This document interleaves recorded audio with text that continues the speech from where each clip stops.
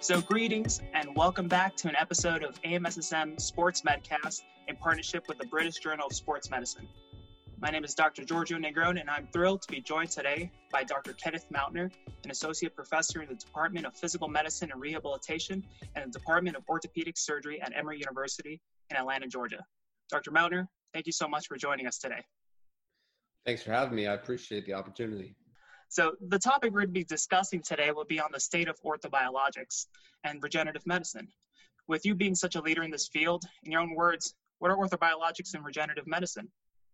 So, I think those are actually two different terms. And the term regenerative medicine is kind of the global term that this whole field is kind of under, that the FDA and other organizing bodies use, which basically is the field of replacing or regenerating human cells, tissues, or organs to help restore or establish normal function. However, orthobiologics is what we in the sports medicine and orthopedic world do, where we use biological substances that can assist the healing process of mostly chronic injuries and can help modulate the environment of certain orthopedic conditions. There's a little bit of a difference between the two.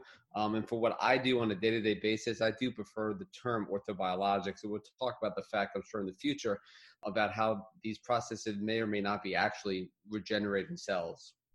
So yeah, like the orthobiologics, there's a lot of terms that I hear now throughout the public. The first and foremost that comes to mind is PRP.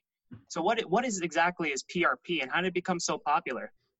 Yeah, so PRP stands for platelet-rich plasma. And basically, anytime you have a concentration of platelets above that of your whole blood, that's considered PRP.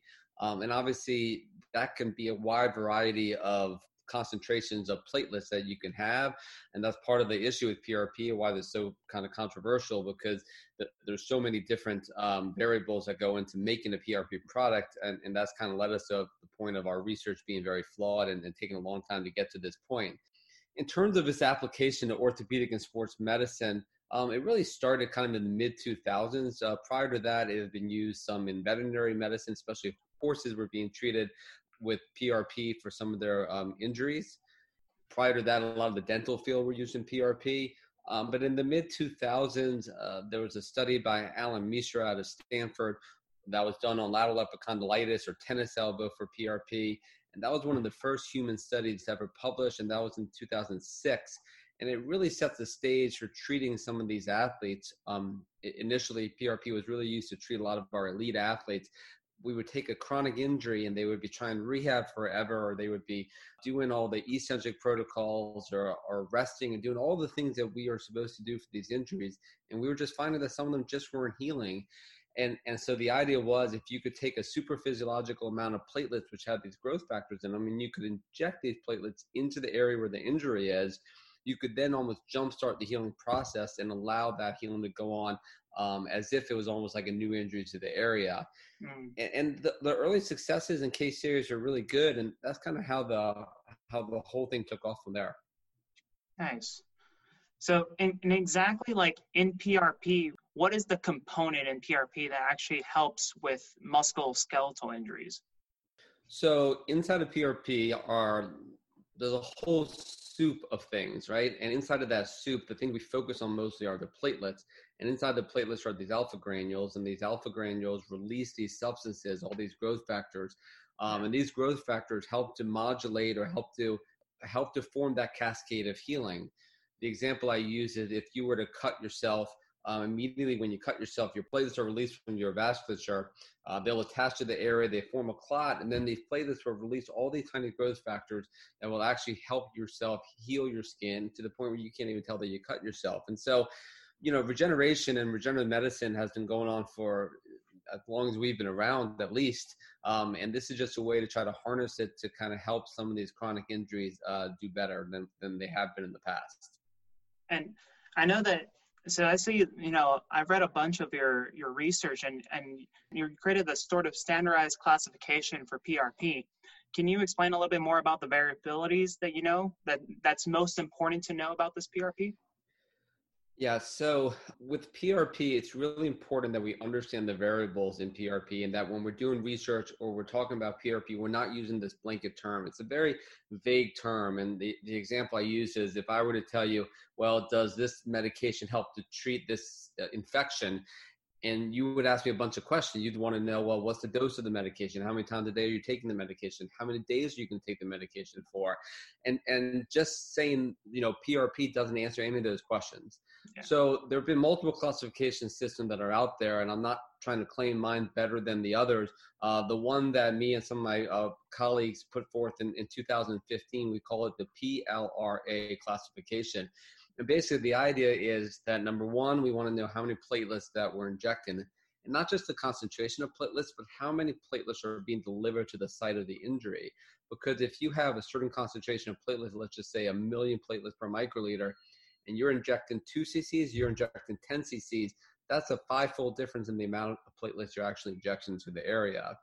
Second, we want to know about the leukocytes, right? So what white blood cells constitute the product? A lot of these products you will get can be made leukocyte rich or leukocyte poor, and that can give us some information about what the effect of the leukocyte may be on the healing properties, and there may be some argument as to when you want one versus the other one. But we need to know what's in it because it might make a difference. And in some instances, leukocytes is probably not beneficial for healing, and in fact may lead to worse outcomes. Thirdly, red blood cells. Our classification system was the first one that actually mentioned red blood cells.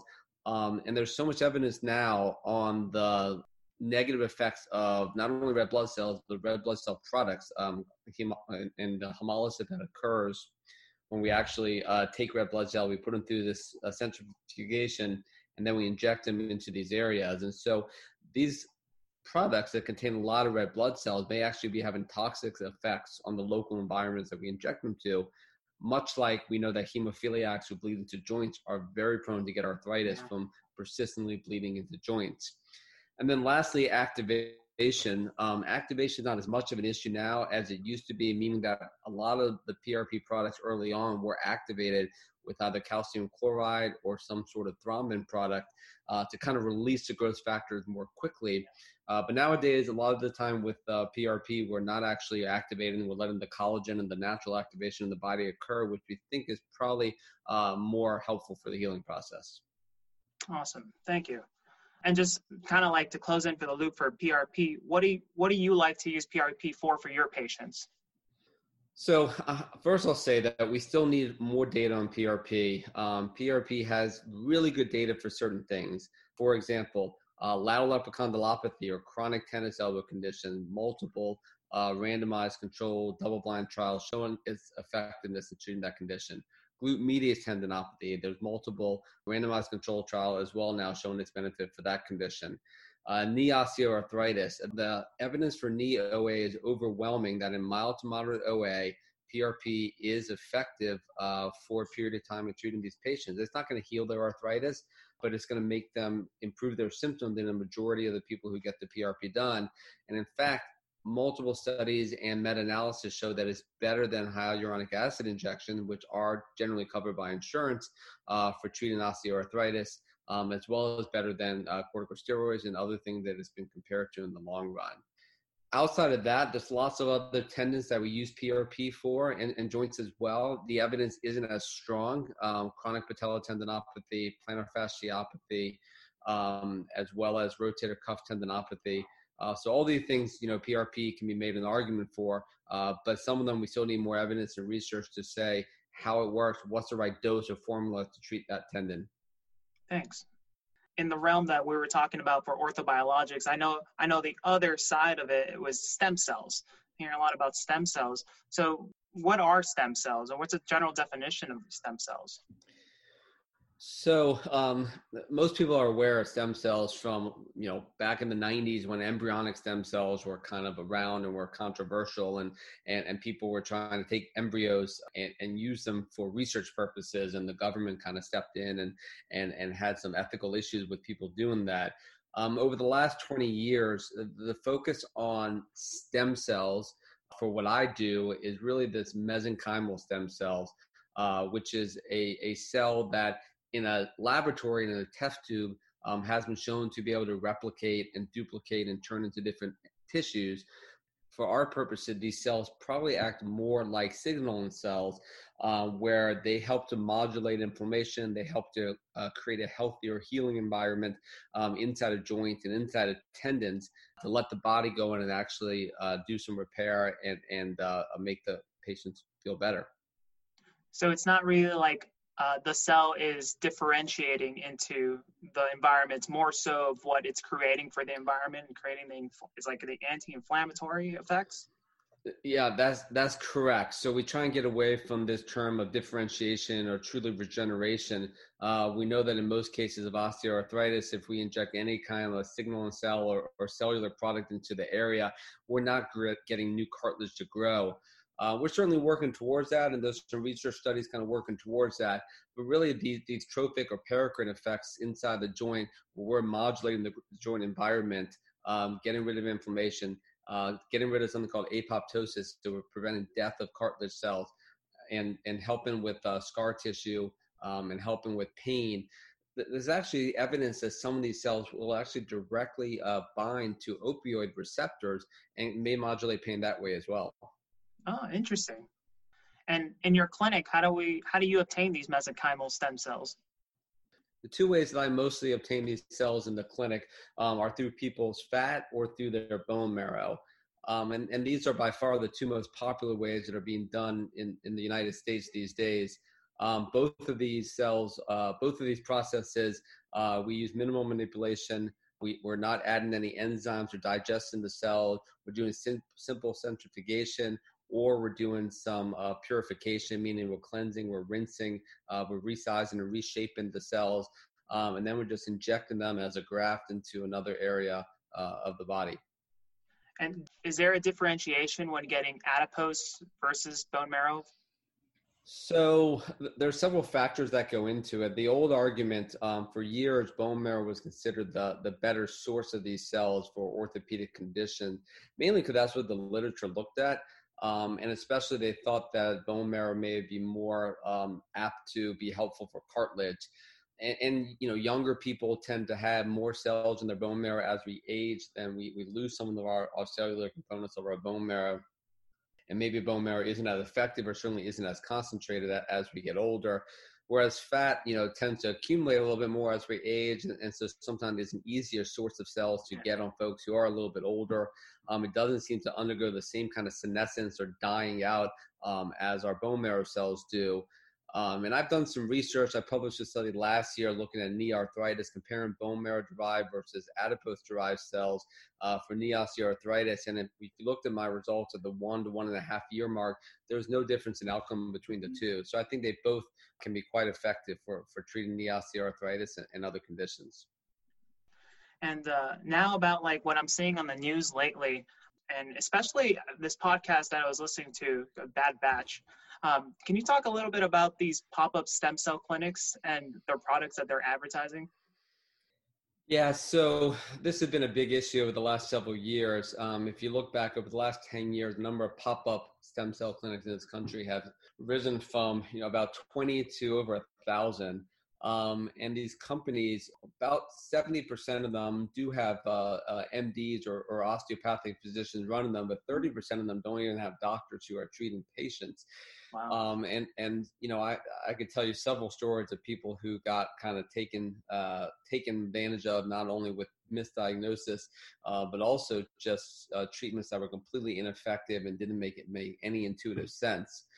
A lot of these products are trying to harness these birth tissue products, right? So they talk a lot about these products that come from birth tissue, the amniotic tissue, umbilical cord tissue, something called Wharton's jelly. The problem with a lot of these birth tissue products is the ones that are commercially made, by the time they get to your office, by the time you thaw them out, by the time you go to inject them, independently when they've been tested, they've been shown to have really no functional stem cells in the product, and their concentration of growth factors probably is similar to what a PRP injection would be, sometimes not even as much. And so I don't want to say these products are not helpful at all, and I do see some use for them for certain conditions, but they need to be better studied. There's been very little orthopedic research. The claims that these pop-up clinics are making are bordering on absurd at times, with the amount of success rate that they claim. They're taking advantage of a population of patients who just don't have a lot of options. Yeah. So I guess my bottom line is we just need to be really careful. All of these things are still being vetted through randomized controlled trials and experiments, which we're helping to do some at Emory. And the thing that bothers me the most is that, most people kind of lump everybody in the field of regenerative medicine into kind of being a charlatan or someone on the fringe of medicine, when we really need to separate those who are the bad actors who are, willfully trying to make money and promote these products that may not have much effectiveness, versus people who are actually trying to do some good work in the area and advance the field at the same time. Well put. As we're finishing this up, just to talk a little bit about your research, and is there anything new that you're working on? Yeah, so we have several studies going on right now. I will say we are doing a study with one of the amniotic-derived companies, but we're doing a blinded randomized trial comparing it to a corticosteroid injection for knee osteoarthritis, and we're going to see if it has some effectiveness and where it might fit in. If there is an off-the-shelf product that turns out to be effective, that might be something we move towards in the future, but the companies hadn't had to do the studies up until now. Now with the way the FDA has set forth new regulations, they're starting to do more research, and so hopefully we'll know more soon. But the most exciting thing that I'm working on now is this multi-center randomized controlled trial. We're looking at 4 different types of injection that people might get, and they're blinded to what they're getting. So there's a bone marrow arm, and there's an adipose arm in the form of stromal vascular fraction, which we call SVF. And there's also an arm in umbilical cord tissue. So we actually, and then there's a corticosteroid arm, which is kind of our kind of, gold standard arm for treating knee arthritis. And we're actually randomizing patients to the point where they may get a bone marrow aspiration done, but only get a steroid injected into them. And so they don't know what they're going to get. And we're following them for a year. We're looking at MRI. We're doing full cell characterization.